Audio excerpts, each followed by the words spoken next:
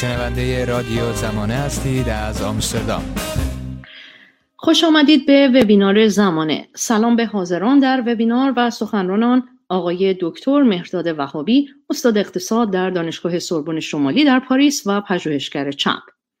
این بخش دوم از وبینار آقای وهابی درباره تاریخ اقتصاد مدرن ایران از منظر آمیزش مالکیت و حاکمیت است. این وبینار از سلسله وبینارهایی است که به مناسبت ورود به سال 1400 برگزار می‌کنیم. امسال در تقویم رسمی ایران سال پایان قرن 13 است. سال آینده شروع قرن تازه است. معمولاً در این مناسبت‌ها درباره این موضوع فکر و بحث می‌شود که بر ما در این دوره چه گذشته. زمان هم فرصت را مغتنم شمرده و کوشش می‌کند در این هماندیشی شرکت کند با مجموعه‌ای از مقاله‌ها و وبینارها. بازنگری قرن از زاویه تاریخ اقتصاد ایران موضوع وبینار آقای وهابی است. ویدیوی بخش اول در کانال یوتیوب زمانه و در سایت زمانه در دسترس است. اینک به بخش دوم گوش می‌دهیم. پس از سخنرانی ایشان فرصتی وجود دارد برای طرح پرسش. آقای وهابی بفرمایید. با تشکر از رادیو زمانه برای دعوتی که از من به عمل آوردند و با تشکر از خانم مهرداد دیوسالار و آقای علی فتووتی که مسئولیت تنظیم فنی و اداری این جلسه رو به عهده دارند. در گفتار نخست از کومپانی خانگی به عنوان نخستین نهاد اقتصاد مدرن نام بردم تا بتوانم توجه شنونده ها رو از مسئله دولت به سوی شرکت یا بنگاه در تحول اقتصاد مدرن جلب بکنم. در همان گفتار از نکته دومی هم یاد کردم و اون تمایز بزرگ در غرب بود، مبتنی بر تمایز حاکمیت از مالکیت و فقدان چنین تمایزی حتی پس از وقوع انقلاب مشروطه در ایران. حاصل فقدان تمایزی که در غرب وجود داشت و در کشور ما نه چه بود؟ اون چه که حاصل این امر بود رو میتوان در یک کلمه خلاصه کرد: پیدایش شرکت‌های سیاسی. از همان دوران پهلوی اول، سپس پهلوی دوم و نیز امروز نظام جمهوری اسلامی. یکی از بارزترین اشکال شرکت‌های سیاسی شرکت ملی نفت ایران در دوره پهلوی دوم که اساساً یک دولت مستقل در داخل دولت بود. این دستگاه شرکت ملی نفت جدا از دولت و مستقیما زیر نظر شخص شاه بود و به همین دلیل هم شخصی مثل دکتر اقبال که سالها خودش نخست وزیر بود در پست مدیریت عامل این شرکت بود و به شخص شاه گزارش میداد و این عباس هویدا نبود که در این امر نقشی داشت. نه تنها شرکت ملی نفت در دوره شاه این چنین بود، بلکه شرکت ملی پتروشیمی ایران، شرکت ملی گاز هم چنین بود. هیئت مدیره و مدیر عامل اون که در واقع مجمع عمومی با حضور نخست وزیر و برخی از وزرا تشکیل میشد، گزارششون رو باید به شخص شاه میدادند. این مسئله به ویژه در دوره جمهوری اسلامی، زمانی که مهدی بازرگان حکومت موقت رو تشکیل داد و مدیر کلی شرکت ملی نفت رو به آقای حسن نزیح داد، به طور بارزی مطرح شد. همونطوری که میدونید در اون سال اول انقلاب حسن نزیح خودسرانه تصمیم گرفت و این خودسری منطبق بود با قواعد بازی در دوره شاه درباره اداره شرکت ملی نفت که درآمد روزانه نفت رو صرف این یا اون استان بکنه. خب یک چنین قدرتی یکباره در اختیار نزیح گذاشته شد و این مورد اعتراض بسیاری واقع شد و حاصل اون امر این بود که شرکت ملی نفت تبدیل به وزارتخانه نفت در دوره جمهوری اسلامی شد و اولین وزیر نفت آقای علی اکبر معینفر بود که از مهر 58 تا مهر 59 وزارت رو به عهده گرفت تا بتونه از یک چنین اختیاراتی که قبلا شرکت ملی نفت داشت در واقع جلوگیری به عمل بیاد. خب ما در دوره به اصطلاح پهلوی دوم شاهد چنین شرکت‌هایی بودیم که اینها دقیقاً شرکت‌های سیاسی هستند، کومپانی خانگی نیستند. بر اینها باید افزود بنیاد پهلوی رو. در دوره پهلوی اول رضا شاه اونطوری که توضیح خواهم داد یک دستگاه اداره املاک سلطنتی بود، از کارخانه ها و زمین ها در 4 سوی ایران که اون هم به همین ترتیب اداره میشد. سپس در دوره جمهوری اسلامی ما با بنیاد مستضعفان و جانبازان و نیز ستاد هیئت‌های اجرایی فرمان امام، قرارگاه خاتم برای سپاه و غیره روبرو هستیم. اینها همه جزء اون مفهومی است که من بهشون با عنوان شرکت‌های سیاسی یاد میکنم و در اینها ما تداخل حاکمیت و مالکیت رو میبینیم و اینکه این تمایز بین حاکمیت و مالکیت به وجود نیامده. خب در اینجا برای فهمیدن دینامیسم اقتصاد ایران از پهلوی اول تا کنون ما باید 3 گانه کمپانی خانگی یا شرکت‌های اقتصادی، شرکت‌های سیاسی و شرکت‌های چند ملیتی و فراملیتی رو نگاه بکنیم، رابطه‌شون رو، که بازتاب مناسبات مثلثی است با 3 رأس: اقتصاد جهانی یا بازار جهانی، سرمایه‌داری سیاسی و سرمایه‌داری بازار.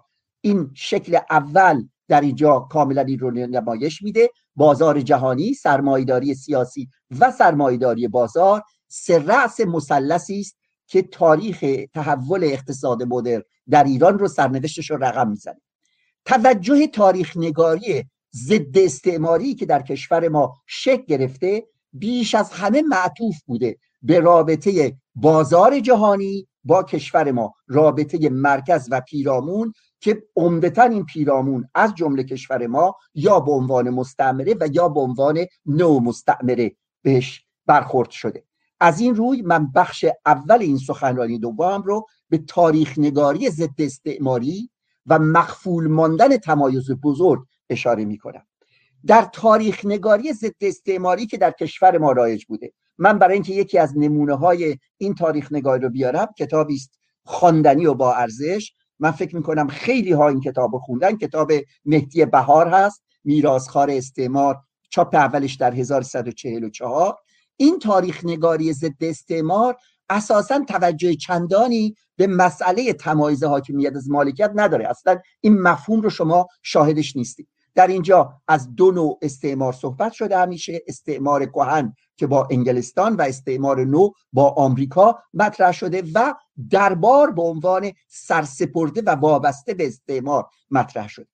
این در مورد کودتای 3 اسفند 1299 خیلی دارای اهمیتی که بسیاری از این نوع تاریخ نگاری روی اینکه این کودتای انگلیسی ها بود تاکید دارن. کسانی که با رضا شاه به عنوان آمر در واقع مجری برنامه‌های انگلستان روبرو میشن او رو لعن میکنن و اونهایی که اساسا وجود چنین به اصطلاح مداخله یا کودتای انگلیسی رو زیر سوال میبرند که خب بخش مهمیش هم به درستی است، اونها بالعکس رضاخان رو مثبت ارزیابی میکنن. به عبارت دیگر مطالعه تاریخ اقتصادی ایران از منشور رابطه استعماری و نو استعماری رو، هر کسی رو که شما میخواید بگید بد است باید وصل کنید به استعمار نو، هر کس که خوب است مستقل است از استعمار و استعمار نو. این یه نوع خوانشیه که در ادبیات اقتصادی ما هم وجود داره و این رو من باید یک نگاه سریع بندازم در ادبیات مارکسیستی که چنین نیست. خود مارکس،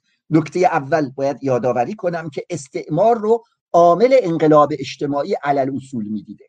میشه این رو به یک تعبیر اروپا نگریش، اروپا محوری در ادبیات مارکس و انگلس دید، ولی این حقیقتی است که چه در مورد هند، چه مصر و چه افغانستان موضع اصلی اونها این بود که استعمار عاملی است برای انقلاب اجتماعی، نظامات کهن رو برهم میریزه و باعث توسعه نظام سرمایه‌داری است. در بخش آخر کتاب کاپیتال جلد اول هم در مورد تئوری ویکفلد و استعمار باز میبینیم روی اهمیتی که استعمار میتونه در توسعه و تشدید عناصر سرمایه‌داری در کشورهای مستعمره داشته باشه تأکید میشه.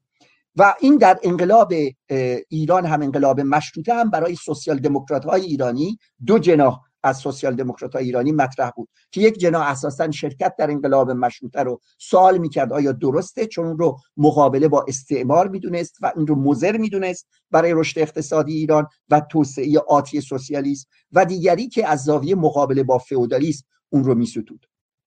دومین دیدگاهی که شکل گرفت و به ویژه در کومینترن پدید آمد بعد از به اصطلاح بروز جنگ جهانی اول و شکافی که در میان سوسیال دموکراسی حادث شد، استعمار رو به گونه‌ای سد راه نیروهای مولده به خصوص در عصر امپریالیسم یا گردیدگی سرمایه‌داری به عمل به حساب می آورد. در این مورد بعداً یک تندانسی پیدا شد که به خصوص در کارهای مائو تسه مشهوده که وجود امپریالیسم رو مانعی بر راه رشد سرمایه‌داری تلقی می‌کرد و اون رو جوامع مستعمره رو در مرحله نیمه فئودال و نیمه مستعمره میگفت در جا خواهند زد. این ارزیابی در مورد تاریخ ایران هم از جانب مثلا سازمان انقلابی حزب توده در بخشش به شدت رایج بود. لاشایی و غیره‌ای که قبلا در واقع ایران رو نیمه فئودال نیمه مستعمره می‌دونستند، بعد از آمدن به ایران با خبر میشوند از اینکه خیر اینجوری نیست و کشور ایران همچنان نیمه فئودال نیمه مستعمره نیست، تحول بزرگ اتفاق میفته. و یک نگاه دیگه این بود که نه، این لزوما در حد نیمه فئودال نیمه مستعمره نمیمونه، چون استعمار نو هست. استعمار نو در واقع بازارها رو باید گسترش بده برای فروش کالاها، صدور کالاها، و این به ویژه با قدرت هژمونیک آمریکا بعد از جنگ جهانی دوم مشخص میشه و از مفهوم سرمایه‌داری وابسته استفاده کردن. مفهوم سرمایه‌داری وابسته در میان احزاب سنتی کمونیست از جمله حزب توده هرگز پذیرفته نشد. بیشتر این مفهوم از زاویه اقتصاددانان آمریکای لاتین به خصوص مکتب سپال مثل فرناندو هنری کاردوزو، مثل سمیر امین و دیگران استفاده شد که در اونها در واقع از یک نوع سرمایه‌داری وابسته مطرح شد که به یک شکلی یک نیمه فرماسیونه. جامعه در یک مرحله در جا میزنه ولی سرمایه‌داری هم رشد میکنه، ولی حدود رشد این سرمایه‌داری از حد معینی بیشتر نیست. این نگاه در کشور ما به شدت رایج بود، دیسکورس غالب بود. از بیژن جزنی، احمد اشرف، هاشم پسران، شما میتونید ببینید یک طیف گسترده‌ای از دیدگاه ها هستن، همه به یک نحوی این مفهوم وابستگی رو به این شکل می آوردن. هنوز هم در کارهای دوستان ارجمندم سهراب بهداد و فرهاد نعمانی این مفهوم یک جایگاه خاصی رو بازی میکنه و سرمایه‌داری وابسته به عنوان نوعی فرماسیون یا نیمه فرماسیون اقتصادی اجتماعی فرمول بندی میشه که در ازاش هم اون چه که باید بروز پیدا بکنه نظام جانشینش هم به عنوان دموکراسی نو یا دموکراسی خلقی و نه سوسیالیسم، به خاطر اینکه مسئله اصلی مبارزه علیه سلطه امپریالیسم هست و پایگاه‌های داخلیش و سرمایه‌داری مبارزه باش از این کانال انجام میشه، در ادبیات چپ رایج بوده.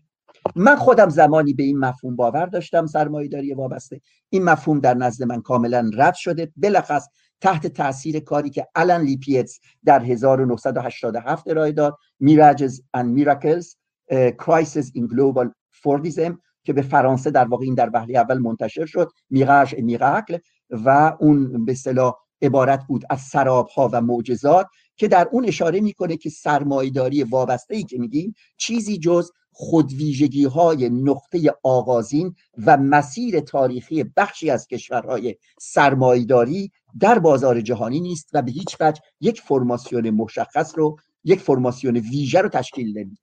دلیلی هم که تشکیل نمیده منطق خودپوی بازار و انباشت سرمایه ورای اراده شرکت‌های فراملیتی.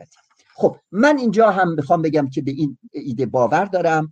بحث من البته در اینجا این نیست که تقدم قائلم برای عامل داخلی بر عامل خارجی، به هیچ وجه. من بر تقدم عامل خارجی در پاره موارد باور دارم. مثلا ادغام ایران در بازار جهانی به گمان من از طریق فروش نفت بوده و عامل تعیین کننده در تسلط مناسبات سرمایه‌داری در کشور ما، نه اصلاحات ارزی شاه در اوایل دهه 40، بلکه ادغام هرچه بیشتر ایران در بازار جهانی از طریق صادرات نفت هستش. اصلاحات ارزی به گمان من، همونطوری که در مصاحبه‌ام هم در BBC در برنامه پرگار به تفصیل گفتم، درستا، خاتمه دادن به نفوذ سیاسی زمینداران بزرگ، سران عشایر و روحانیت در واقع نقش داشته و از حیث اقتصادی اجتماعی عمدتاً کاتالیزور روند تسلط مناسبات کالای پولی و کارمزدی بوده که به دلیل اهمیت یابی روزافزون درآمد حاصل از نفت و شهرنشینی از سال 1334 2 سال پس از کوتاه 28 مرداد قوت گرفته بود. در این حال عوامل داخلی دارای اهمیت بسیار مهمی میتونن باشن. از مهمترین و برجسته ترینشون که به گمان من مغفول مونده همین عدم تمایز بزرگ فیما بین حاکمیت و مالکیت که نقش تعیین کننده ای داشته در تقویت سرمایه‌داری سیاسی و رشد اون به موازات سرمایه‌داری بازار. از اینجا به بخش دوم گفتارم میپردازم، سرمایه‌داری سیاسی و بازار در فقدان تمایز بزرگ. خب منظورم از دو نوع سرمایه‌داری چیه؟ به خصوص در کشور ما وقتی ما سرمایه‌داری صحبت می‌کنیم فقط از یک نوع از سرمایه‌داری یاد می‌کنیم، سرمایه‌داری که با قرن 19 در انگلستان شکل گرفته، کتاب کاپیتال مارکس در موردش نوشته شده، از صنعتی شدن و انقلاب تکنولوژیک معرفی میشه و اگر مؤلفه‌های اصلیش رو بخوایم بگیم دو چیزه، یک پیدایش کار مزدی در نتیجه جدا شدن تولید کنندگان مستقیم از وسایل تولیدشون، یعنی جدا شدن دهاقین از وسایل تولیدشون تبدیل شدن به نیروی کار و شکل گرفتن روابط مزدی، تبدیل شدن نیروی کار به کالا، و دوم هم نظام اعتباری است. نظام اعتباری اهمیتش در این هست که بازار سرمایه رو در کنار بازار کالا و نیروی کار گسترش داده. خب در تعریف ماکس وبر از سرمایه‌داری ما با یک نکته‌ای روبرو هستیم. ماکس وبر تعریفی که ارائه میده گسترده تر از این تعریفه. او سرمایه‌داری رو به همون معنای کرماتیستیک تعریف میکنه، یعنی اشکال و شیوه های گوناگون کسب سود پولی. بنابراین ماکس وبر بر این مبنا اگر سرمایه‌داری تعریفش نظام و شیوه های استحصال سود پولی باشه، 6 شکل یا 6 شیوه استحصال سود رو از همدیگه متمایز میکنه که 3 تای اونها کسب سود از طریق توسل به بازار و مکانیزم های بازار و 3 تای دیگرشون از طریق توسل به مکانیزم های غیر بازاری و بالاخص سیاسی. اولی رو، اون 3 شکل اول رو سرمایه‌داری بازار مینامه و در این مورد تعریفش عیناً با تعریف مارکس یگانگی داره، و در مورد دوم از سرمایه‌داری سیاسی یا سرمایه‌داری با جهتگیری سیاسی یاد میکنه که در واقع شکل استحصال سود پولی است از طریق مکانیزم‌های غیر بازاری و بالاخص سیاسی. این اصطلاح از 1905 در کارش درباره اخلاق پروتستان ظاهر میشه و تا کارهای پخته دیگرش نظیر اقتصاد و جامعه در 1922 همچنان حاضر. خب وبر سرمایه‌داری بازار رو مدرن و عقلایی هم مینامه و از نظر او مدرن و عقلایی است به 2 معنا. یک، به این معنا که قرارداد کار آزادانه است و زور، قدرت به اصطلاح نظامی و زور در واقع عامل اصلی در تولید نیست. به عبارت دیگر اون چیزی که در نظام سرمایه‌داری معاصر شکل میگیره اینه که حاکمیت بازار به عنوان یک نیروی غیر شخصی اصل و نه ایجاد یک سلسله مراتب بر مبنای حاکمیت فردی و انقیاد فردی، و به این معنا نیروی کار هم فروخته میشه و اگر اجباری هست آزادانه به سرمایه‌دار و اگر اجباری هست اجبار اقتصادی نه شلاق، اونطوری که در نظام بردهداری برده رو به وسیله شلاق زیر مهمیز بردهدار نگه می داشتن، یا در نظام فئودالی که در اون دهقان همواره زیر سلطه سیاسی ارباب خودش به سر میبره. خب و این اعتبار عقلایی داده میشه. و یک اعتبار دوم اینکه شرکت‌های اقتصادی بر مبنای سود و زیان هستند که درشون حسابداری مدرن صورت میگیره. در مقابل نظام سرمایه‌داری سیاسی رو به یک معنا غیر عقلایی و وجود زور رو درش لازمه میدونستن و 3 شکل رو درش اشاره میکنه وبر. شکل اول تحصیل سود غارتگرانه است به واسطه حضور سازمان‌های سیاسی یا اشخاص وابسته به سیاست. این شامل تأمین مالی جنگ‌ها و انقلابات، تأمین مالی رهبران احزاب به واسطه وام‌ها و دیگر به اصطلاح امتیازات. دوم به موجب استیلای ناشی از زور یا اقتدار سیاسی. دو شکل مهم این اقتدار، یکی استعمار، سودهای استعماریه از طریق کشتزارها، پلانتاسیونها، کار اجباری، و دیگری تجارت اجباری و انحصار سود مالیاتی که از طریق اخذ مالیات چه در داخل کشور و چه در مستعمرات اخذ میشه. و سوم سودهای غیر معمول ناشی از معامله و غنایم جنگی. بروز این نوع سرمایه‌داری سیاسی رو در واقع از نقطه نظر مکس وبر ما در عهد باستان، در روم باستان می‌بینیم و بالا رفتن اخذ مالیات و فروپاشی، انحطاط امپراتوری روم رو هم از این زاویه تحلیل میکنه مکس وبر. و عده کسانی که از این طریق جیب پولشون رو پول زیادی به جیب زدن، سزار رو نام میبره و همچنین از بروتوس، آنتونی و بالاخص کراسوس نام میبره. کراسوس رو میدونیم که چه سود زیادی برد و آتش سوزی در روم خیلی رایج بود، ولی کراسوس اومده بود تمام برده هایی که بلد بودن فن معماری رو به خدمت خودش در آورده بود. وقتی داشت خونه ها میسوخت در آتش سوزی های روم، اونها رو همون زمان میخرید به ثمن بخس و بعد از طریق این آرشیتکتاش اونها رو بازسازی میکرد و بسیار گران میفروخت. و این اولین اشکال سرمایه‌داری سیاسی بود. سرمایه‌داری سیاسی در عهد باستان مانعی بود بر راه بروز و رشد سرمایه‌داری بازار. در اون از سرمایه‌داری بازار هنوز طبیعتاً پیدا نشده بود، ولی بارقه‌هایی از اون که به صورت لاتیفوندیا در روستا بود، رشد سرمایه‌داری سیاسی مانعش بود. اما سرمایه‌داری سیاسی در دوره آغازین عصر تجدد و سپس در دوره بروز سرمایه‌داری جایگاه دیگری پیدا کرد نسبت به سرمایه‌داری بازار و همواره عامل بازدارنده نبود. یکی از مفاهیمی که دو مفهوم رو من در اینجا باید بهشون اشاره بکنم چون در ادبیات ما زیاد مطرح شده در کشور ما، یکی مفهوم انباشت آغازین یا بدوی سرمایه در انگلستان در دوره آغازین عصر مدرنیته از قرن 15 و 16 که مارکس در به اصطلاح توسعه اقتصادی انگلستان بهش اشاره میکنه. میدونیم که این مفهوم بعدها هم به آریه گرفته شد از جانب دیوید هاروی و برخی از کسانی که عیناً حرفای دیوید هاروی رو با یک تغییراتی از لحاظ ترجمه کارش به کار میگیرن هم استفاده شد. خب در این نگاهی که در واقع هست باید ببینیم که آیا اون چیزی که من الان در مورد به اصطلاح ویژگی های ایران میگم با سرمایه‌داری که مارکس به عنوان انباشت اولیه میگه صادق هست یا نیست. بسیاری از این اقتصاددون هایی که به نحوی خودشون رو مارکسیست میدونن یا منتسب میکنن به اون مفهوم انباشت بدوی نزد مارکس، اون وقایعی رو که در دوره رضاخان یا در دوره اصلاحات ارضی پهلوی دوم و یا در دوره اخیر جمهوری اسلامی هست رو با مفهوم انباشت آغازین سرمایه میخوام توضیح بدم. باید بگم گمراهی شدیدی در این مفهوم وجود داره، برای اینکه انباشت نخستین که مارکس ازش صحبت میکنه در چهارچوب تمایز بزرگه. یعنی مارکس نمیگه یه انباشت آغازینی صورت گرفت که در اون دولت یا حاکمیت نقش اصلی رو داره به عنوان شیوه مالکیت و مالکیت به تصرف خودش در میاره.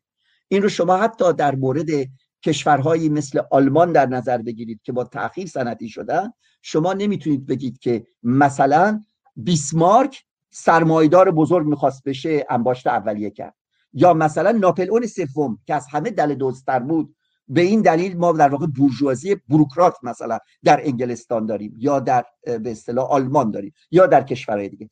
در همه اینها اون انباشت آغازی که به مدد ابزارهای قهریه انجام میشه، یعنی چی؟ تجارت برده، مثلا تجارت سگانی برده، مثل استعمار و مثل حصارکشی اجباری، انباشت به نفع صاحبین مالکیت جدید یا بورژوازی خصوصی داره صورت میگیره. اساساً انباشت اولیه وسیله‌ای نبوده برای استحکام مالکیت در دست دولت در مقابل بخش خصوصی. اون چه که ما در ایران داریم به یک اعتبار با مفهوم سرمایه‌داری سیاسی بسیار جفت میشه. پیدایش شرکت هایی داریم مثل شرکت های سیاسی که ازشون نام بردم، خود شرکت ملی نفتی که ازش یاد کردم، یا بنیاد پهلوی و یا دیگر اشکالی از سرمایه که قدرت در واقع دستگاه حاکمیت رو در اداره مالکیت میگه، این دارای اهمیت زیادی هستش، نقش اصلی رو بازی میکنه. دومین نکته که میخوام اشاره کنم این که سرمایه‌داری سیاسی که ازش یاد میکنم مترادف با سرمایه‌داری دولتی نیست. سرمایه‌داری دولتی به دو تعبیر ازش صورت گرفته. یکی اون چیزی که در اتحاد شوروی بوده که وسایل تولید در انحصار دولت بوده، این سرمایه‌داری دولتی نیست. به چه دلیل؟ به این دلیل که اصلا سودبری منطق این دستگاه نیست. یعنی بنگاه‌های تولیدی یا دولتی در شوروی به هیچ وجه مسئلهشون احراز سود نبوده. خب بنابراین هدف سودآوری نبوده و منطق، اما اون چیزی که من ازش از سرمایه‌داری سیاسی صحبت میکنم سودجویی هست. دوم، سرمایه‌داری دولتی در چهارچوب نظام سرمایه‌داری داریم. در اینجا هم باید دو نوع سرمایه‌داری دولتی رو از یکدیگر تفکیک بکنیم. یکی سرمایه‌داری دولتی که در اون دولت پشتوانه است برای انباشت طبقه بورژوا، طبقه سرمایه‌دار، که به تنهایی نمیتونه اداره کننده و سرمایه گذار باشه در زیرساخت‌ها و مجموعاً این یا اون قشر بورژوازی چون ناتوان هست از مثلا ایجاد زیرساخت‌ها، اون رو دولت به عنوان نماینده کلی بورژوازی به عهده میگیره. این شکل اگر منظور باشه، ما در خود دوره حتی رضاخانی با این پدیده روبرو نیستیم. دولت در اینجا مثل دولت‌های اسکاندیناوی هست یا دولت‌هایی هست مثل بیسمارک که نقش بازی میکنه در تقویت بخش خصوصی. بورژوازی به معنای یک طبقه، نه مانعی در مقابل رشد اقتصادی اون طبقه. اما ما یه شکل دومی هم داریم، اینکه دولت اموالش توسط خود بوروکرات‌ها و سیاستمداران در همدستی با بورژوازی غارت بشه. خب اون چیزی رو ما شاهدش هستیم که مثلا در دوره ترامپ صورت گرفت. از دوره در واقع بوش پدر و پسر آغاز شد، دوره ترامپ هم بود. دولت به عنوان بنگاهی که اموالش مورد غارت قرار میگیره یا به مدد این اموالش غارت سازمان داده میشه. این در واقع در اینجا دولت نقش کمیته اجرایی طبقه بورژوا رو بازی نمیکنه، بلکه در اینجا خودش به عنوان یکی از دستگاه‌های یکی از اقشار بورژوازی برای غارت آماده میشه. سرمایه‌داری سیاسی به این اعتبار با دومی در ارتباطه و بی جهت نیست. بخشی از کسانی مثل راندال هولکوم و کلکو سرمایه‌داری سیاسی رو در دوره اخیر سرمایه‌داری میدونن که از دوره ادمنستراسیون ریگان آغاز میشه، با شرکت‌های نظامی صنعتی تعریف میشه و میاد. البته این تنها تعریف نیست، تعریف دومی هست که این سرمایه‌داری سیاسی رو به ویژه به کشورهای مستعمره و نیمه فئودال نیمه مستعمری که خودشون نمیتونستن مستقیما از پتانسیل‌های سرمایه‌داری استفاده کنن و در اونها انقلابات به اصطلاح سوسیالیستی اتفاق افتاد یاد میکنن، که این شامل چین هست. برانکو میلانوویچ در واقع از این مفهوم استفاده کرده، سرمایه‌داری سیاسی رو در مورد چین به کار بسته. من اما در تعریف و بنابراین ما دو تعبیر داریم از سرمایه‌داری سیاسی. یک تعبیری است که اون رو به کشورهای پیشرفته‌ای مثل ایالات متحده آمریکا در دوره بعد از رونالد ریگان به این سوی نسبت میده که حضور داشته، و این تعریف دوم هم در مورد اقتصاد چین و توسعه اخیرش که و دیگر کشورهای مشابه اون که با یک پیش زمینه مستعمراتی و نیمه فئودالی آغاز کرده، ولی بعد از اینکه دوره نظام‌های نوع سوسیالیستی رو طی کرده برای اینکه وارد بشه به سرمایه‌داری سیاسی. این مفهومی هستش که برانکو میلانوویچ از این مطرح داده. من در نگاه من مسئله اصلی که در مبنام قرار میگیرم همین تمایزی هست که بین حاکمیت از مالکیت قائلم.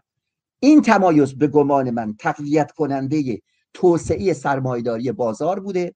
بالعکس اینکه این دو در هم آمیخته بشن هرچه بیشتر به سرمایه‌داری سیاسی پا داده و البته از دوران به اصطلاح مدرن، اقتصاد مدرن، که من سرآغازش رو در جلسه پیش صحبت کردم، رابطه‌ای که سرمایه‌داری سیاسی با سرمایه‌داری بازار ایفا میکنه تحت تأثیر در عین حال بازار جهانی قرار داره، فقط رابطه سد کردن نیست، رابطه تقابل نیست، بلکه رابطه تکمیلی هم دارن، هم تکمیل میکنن هم در مقابل هم قرار میگیرن. من در تعبیرم از سرمایه‌داری سیاسی اون رو با مکانیسم بنابراین غارتگری و تحصیل سود پولی مشخص میشه به شیوه های غیر بازاری، و این لازمش این نیست که سرمایه‌داری سیاسی از حوزه تولید نشأت بگیره، میتونه در حوزه توزیع و بازتوزیع در نهادهای تولیدی گوناگون باشه. هر جا که بازار روابط پولی و مالی وجود داشته باشه میتونه نشأت بگیره. این ویژگی اولیه سرمایه‌داری سیاسی. من 3 ویژگی دیگر هم بر تعریف خودم از سرمایه‌داری سیاسی اضافه میکنم. اینکه دوم، سرمایه‌داری سیاسی گرایش به سوی بوروکراتیزاسیون داره در چارچوب مناسبات بازار، یعنی این اختلاطش با مناسبات بازار حایز کلیدیه، از یک سوی رشد بوروکراسی ولی در متن مناسبات بازار. سوم، این سرمایه‌داری سیاسی مبتنی بر یک ائتلافی بین بخش‌های دولتی یا سیاسی، و سیاسی هم شامل احزاب میشه و حتی سران اتحادیه‌ها میشه، اتحادیه‌های کارگری که میتونن در دستگاه قاطی شده باشن، ادغام شده باشن، و بخش خصوصی بر پایه رانتجویی و خصلت غارتگرانی دولت موضوع مرکزی این سرمایه‌داری سیاسیه. و چهارم، اینکه سرمایه‌داری سیاسی یک ائتلافیه بین نخبگان سیاسی، نظامی و اقتصادی به این میدان میده و موجد تأسیس اولیگارشی های یا قطب های اولیگارشیک هستش. خب در اینجا من میرسم به بخش سوم گفتارم در مورد حکومت رضاخانی، آمریت متجدد و سرمایه‌داری سیاسی.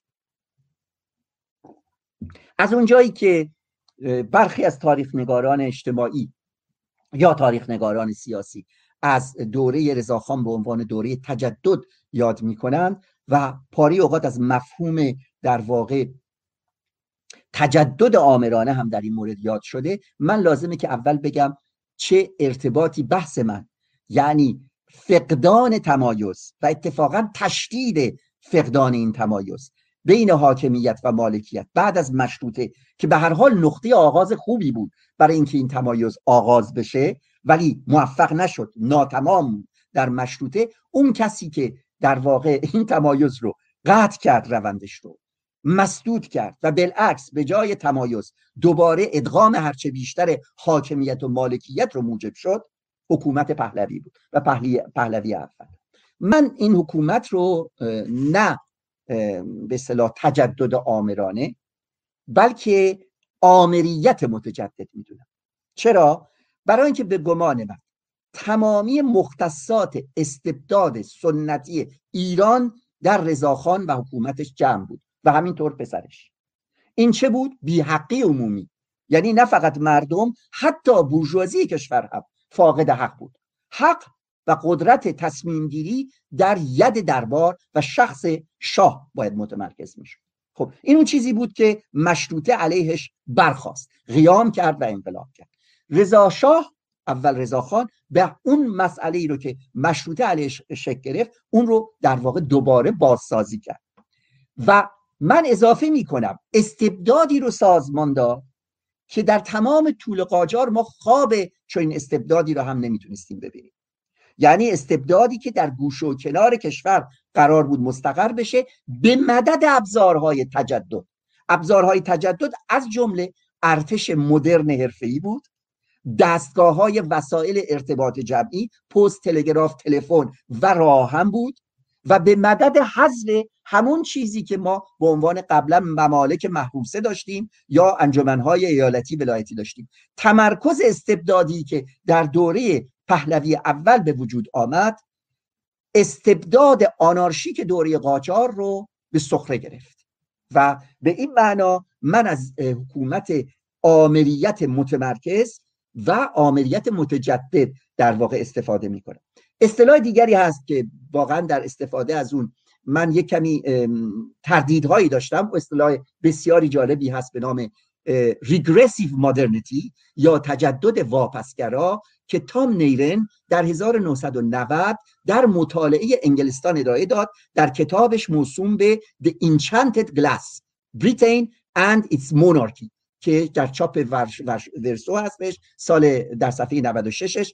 اون خاندان سلطنتی انگلیس رو از این زاویه بررسی میکنه که نه فقط یک باقی مانده عصر فئودالی، یه چیز جالبی که برای توریسمه، میخواد توضیح بده که اون چیزی که تحت عنوان هویت ملی برای ابقای سلطنت و نقش سلطنت به عنوان سیمان نظام شده، خودش اساساً در واقع توضیح دهنده چگونگی شکل گرفتن قدرت پارلمانی وستمینستر هستش.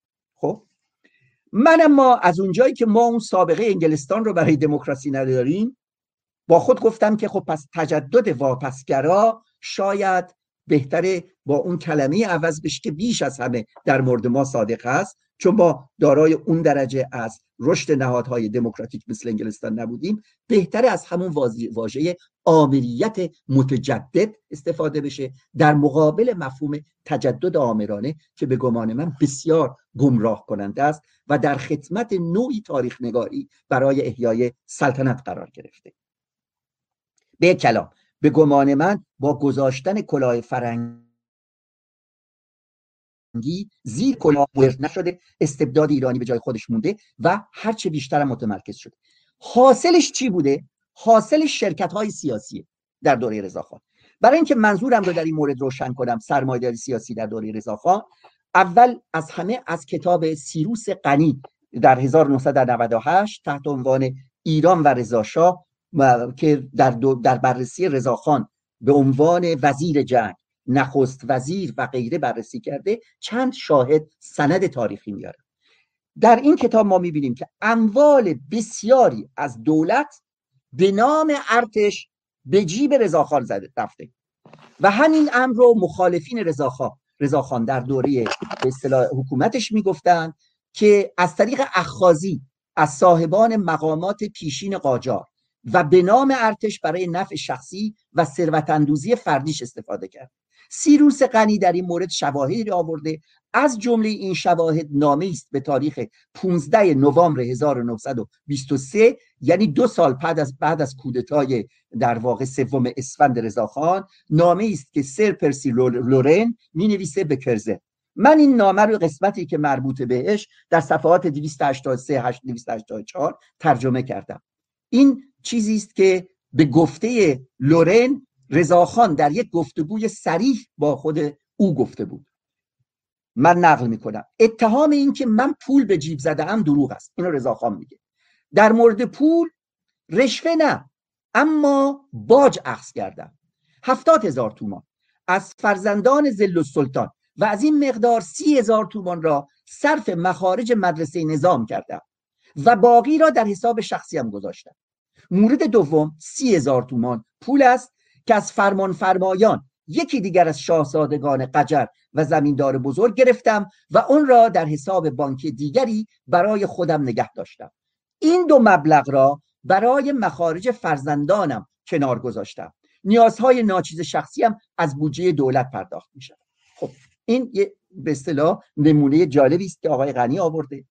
دومین مسئله که براش منابع بسیار متعددی هست، تبدیل شدن رضاشاه به سارق گردن کلفت هست. این رو هم چجوری بوده؟ تصاحب زمین‌های حاصلخیز در مازندران، گرگان، تقریبا همه نقاط کشور به صورت عنفی صورت می‌گرفته تحت عنوان هدیه به شاه و فروش زمین به ثمن بخس و یا پیروزی شاه در دعاوی حقوقی که به نفع وی رأی داده می‌شده. باید بگیم که بنا به اصطلاح مداخله داور یک به اصطلاح نهاد تأسیس و ثبت اسناد مالکیت ایجاد شد، ولی این نهاد تازه تأسیس شده که واقعا باید نهاد مالکیت رو تقویت میکرد، قبل از هر چیز خودش وسیله‌ای شد برای سلب مالکیت از دهاقین به نفع رضاخان و امرای ارتشی و درباری و وابستگان بهش، که از این قبل 2000 پارچه زمین در واقع نصیب رضاخان شد. این رو هم ابراهیمیان در ایران بین دو انقلاب صفحه 137 یاد میکنه، هم میسلمتون در کارهای خودش مثلا در پرشن لند ریفورم و لندرود اند پزنت ایمپریتس مطرح میکنه. بنابراین بسیاری اوقات هم رضاخان وقتی حمله میکرده سران اشاعره میگرفته، پشت سرش مسئله نفع شخصی بوده و مصادره و سلب املاک به نفع شخص خودش. از اینها باید اضافه کرد که این املاک همراه با اون خرید هتل بوده از جانب رضاخان، کارخانجات نساجی و ابریشم بافی و تصفیه شکر بوده. جالب بدونید که وقتی که متفقین وارد ایران میشن و رضا شاه رو مورد تهدید قرار میدن که اگر خودش کناره نگیره از حکومت و اموالش رو باید بسپره به فرزندش محمد رضا شاه، با پسران دیگرش از کشور خارج بشه وگرنه قاجار رو ما میاریم.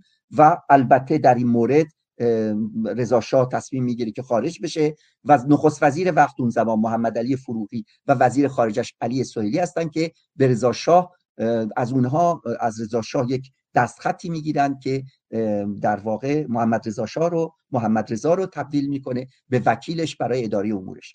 مقاله‌ای نوشته آقای شاول بخاش در 2018 در نشریه ایرانیان استادیز منتشر شده که در این خیلی قشنگ دارایی‌های رضاخان رو در اون موقع میگه و از جمله اینا جالب این که موقعی که ایران رو داره ترک میکنه در 1941 تمام دارایی‌هاشو، زمین کشاورزی، هتل و کارخانه‌های خودشو و نیز 683 میلیون ریال حساب سپرده که معادل 9.8 میلیون پوند استرلینگ یا 29 میلیون دلاره برای پسرش محمد رضا شاه گذاشته. این محاسبات رو بر مبنای نرخ تسعیر 1941 که پوند معادل 68.8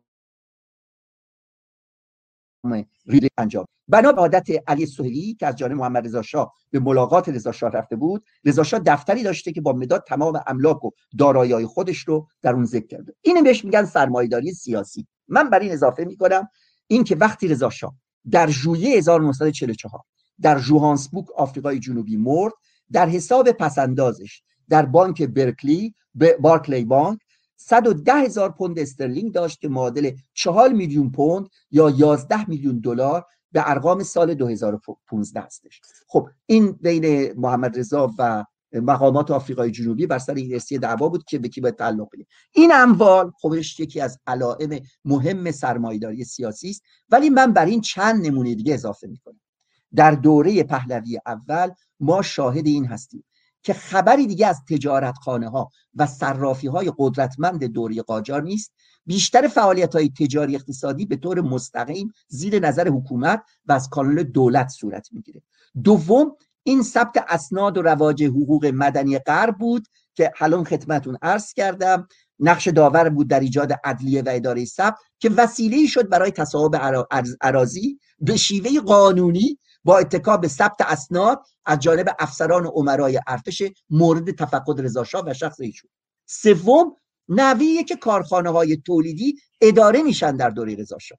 کارخانه‌های تولیدی به وسیله کارمندان دولت و بوروکرات‌های وزارتخانه‌ها اداره می‌شدن و ضوابط انتصاب و سلسله مراتب و عملکرد عمومی اونا تقریباً بی کم و کاست مشابه مشاغل اداری بود. فساد هم به همون گستردگی وجود داشت. خود این جالبه، یعنی کارخانه‌های ایران تقریبا یک جوری مثل نهاد شوروی، ناچالنیک‌ها، مثلا کارمندان دولت هستند که ادارهشون میکنن. یکی از علائم بارز این تلفیق حاکمیت و مالکیت. و من بر اینها میتونم باز اضافه کنم نقشی رو که نفت به ویژه بازی کرد، نقشی که نفت در تامین درآمد دولت داشت، استقلال ویژه‌ای داد به درآمد مالیاتی. از همین زاویه هم هستش که دو دوره رضا شاه رو از 1312 میشه تفکیک کرد، سقوط عبدالحسین تیمورتاش و عقد قرارداد جدید نفت که روی هم رفته درآمد نفت رو بیش از 20% کل بودجه کشور رو تشکیل میداد. درآمد ارزی در انحصار دولت قرار گرفت چون درآمد نفت در اختیار دولت قرار گرفت و این در واقع 1/4 درآمد دولت رو فقط وزارت جنگ تشکیل میداد که 40% بودجهش بود و اینا زمینه بخور و ببرهایی بود که از طریق تسلط دربار بر روابط پولی ارزی ناشی از درآمد نفت به وجود اومده بود. من استدعا میده که به سرعت این عکس دوم نشون داده بشه، تصویر دوم. ببینید در بازار جهانی نفت سرمایه‌داری سیاسی رو تغذیه میکنه چون قدرت داره رانت نفتی رو به جای مالیات بنشونه و در عین حال از اون جایی که این نفت امکان ایجاد اعتبارات و بانک ها رو ایجاد میکنه، به سرمایه‌داری بازار هم چیزی از این قصه نصیبش میشه. ولی اساس این اختلاطی که بین حاکمیت و مالکیت از طریق وساطت سرمایه‌داری سیاسی ایجاد شد. از اینجا من میرسم به بخش چهارم بحثم و پایانی، مسئله سرمایه‌داری بازار جهانی و سرمایه‌داری صنعتی سیاسی به صنعت قالیبافی نظر دارم از 1925 تا 45.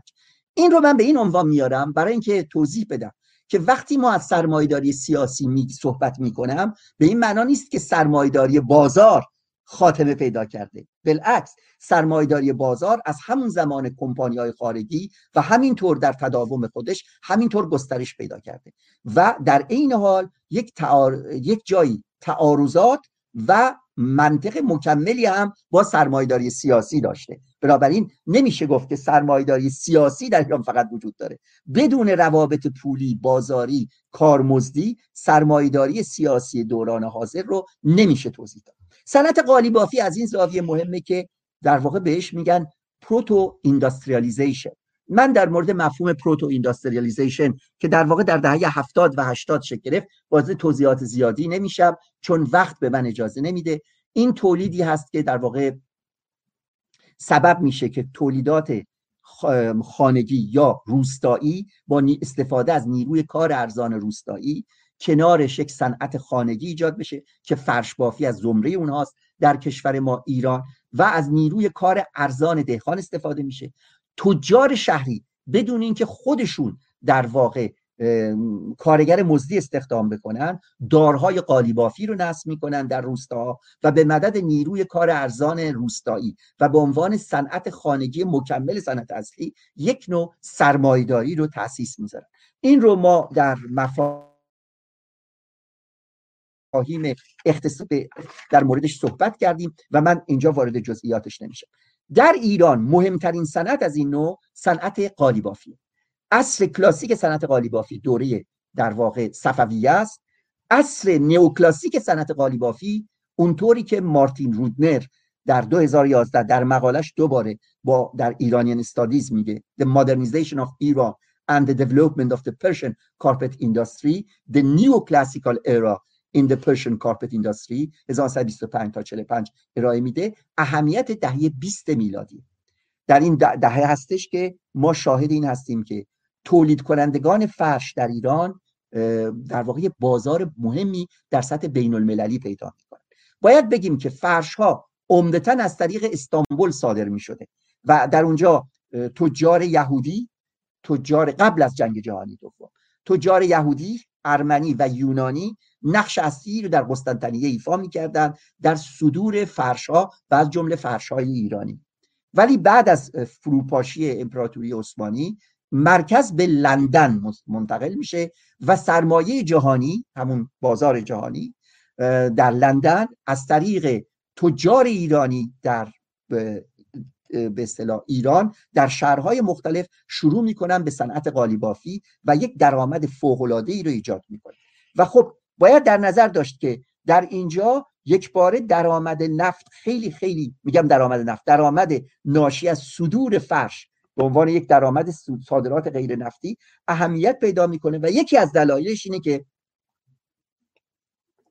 تجار تبریز، مشهد و رشت که در ابتدای دهه 20 میلادی با الاغ حمل و نقل میکردن فرش ها رو و عمدتاً مورد تهدید راهزنها بودن و صدور فرششون امکان نداشت، به خصوص روستاهای اطراف تبریز با حکومت رضاخانی و امنیت بیشتر در راهها امکان ایجاد یک روابط منظمتری رو برای صدور در واقع فرش پیدا میکنن و این باعث میشه که درآمد نفت مثلا در سال 20 تا 21 1920 تا 21 1.2 میلیون پوند بود، در سالهای 1928 تا 29 به 3.3 میلیون پوند در واقع ارتقا بکنه که این 10% کل درآمدهای صادراتی بود که از این میزان در ایالات متحده 1.7 میلیون پوند در سالهای 28 تا 29، در اروپای به اصطلاح قاره‌ای شامل 817,000 پوند و در خود انگلستان 516,000 پوند بود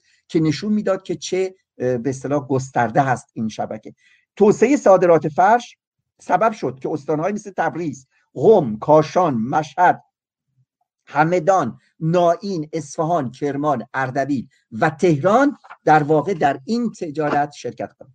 جالب بدونید که در دهه 30 با توجه به رکود بزرگ و پس از اون بروز زمینه‌های جنگ جهانی دوم، امکان استفاده از این بازار جهانی قطع میشه در دهه 30 میلادی، ولی صنعت فرش میتونه از راه دیگری جبران بکنه و ادامه پیدا بکنه و در واقع اساتیدی چون صابر و زرینه به خصوص در فرش‌های ابریشمی و ابوالقاسم کرمانی اینا کارهای خودشون رو ارائه بدن، یعنی یک تخصص و دانش آرتیزانال هم در مورد فرش اینجا جمع میشه. این رو به چه مددی میتونن انجام بدن؟ به یه مدد خیلی مهم، یک عامل بسیار مهم، و اون عامل اون بخشی از کارمندان عالی رتبه دولت، مقامات ارتشی و خود دستگاه دربار و طفیلی خاران دستگاه دربارن که یک قشر صاحب امتیاز تشکیل میدن که اینا میتونن فرش بخرن.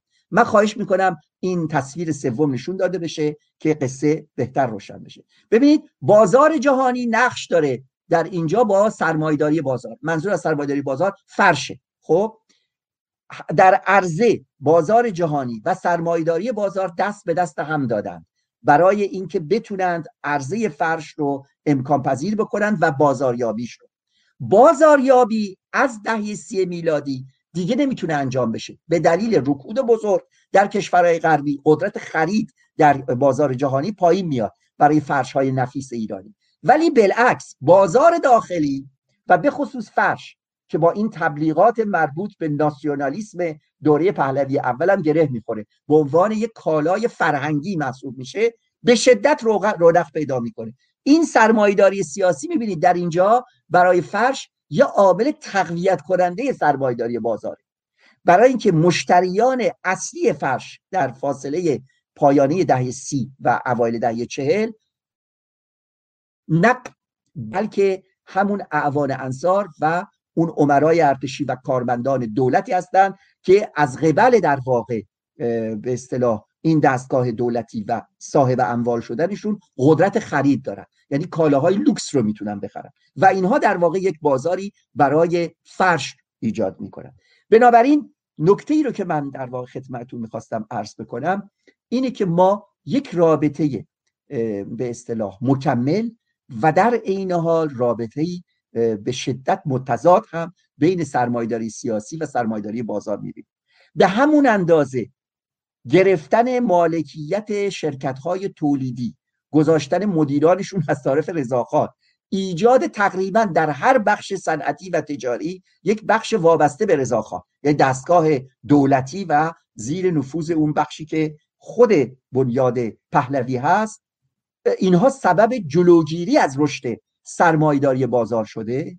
درآمد نفت عمدتاً پمپاژ میکنه در واقع ارتش رو با 40% درآمدش رو و تضعیف میکنه رشد بورژوازی داخلی رو. در این حال هم در زمینه‌های مکملشه، مثل نمونه فرشی که من خدمتتون آوردم که نشون میده این چگونه هست. اون چه که من در دوره رضاخان به عنوان یک نمونه آوردم در مورد پهلوی دوم و در دوره نظام به اصطلاح جمهوری اسلامی هم میشه گفت این منطق سر جای خودش مونده. این منطق سگانه فقط در دوره جمهوری اسلامی باید بحث بشه. نقش تضعیف شده بازار جهانی و افزایش اهمیت سرمایه‌داری سیاسی که این تعادل رو برهم میزنه. و الا شما شاهد این هستید که کومپانی خانگی همونطوری که خدمتتون عرض کردم با پیدایش شرکت‌های سیاسی مقوم و گسترش دهنده سرمایه‌داری سیاسی میشن بر مبنای تلفیق حاکمیت و مالکیت و این معضل اساسی رشد اقتصادی کشور ما هست. من در اینجا گفتار دومم به پایان میبرم و در مورد چگونگی تطبیق این مدلی که ارائه دادم در مورد دوره‌های دیگه پاری از اونها رو به ویژه در دوره جمهوری اسلامی انجام دادم با رجوع به بنیادهای فرادولتی مثل بنیاد مستضعفان نهادهایی که اسمشون رو گذاشتم شیوه هماهنگی ویرانگر، ادامه همین بحثم. در اینجا من تلاش کردم فقط مبانیش رو برای شما توضیح بدم. در مورد دوره پهلوی دوم هم به تفصیل بر همین مبنا میشه توضیح داد. بلخص باید از شرکت ملی نفت آغاز بکنیم که چگونه یکی از تجلیات بارز تلفیق حاکمیت و مالکیت، چگونه این شرکت در واقع باید فقط به شخص شاه پاسخ میداد، همونطوری که امروز بنیاد مستضعفان، ستاد هیئت‌های اجرایی یا قرارگاه خاتم به شخص ولی فقیه خمینی دیروز و آقای خامنه‌ای امروز پاسخ میده. با تشکر از شما. زمانه برای هر زمان، برای هر سلیقه.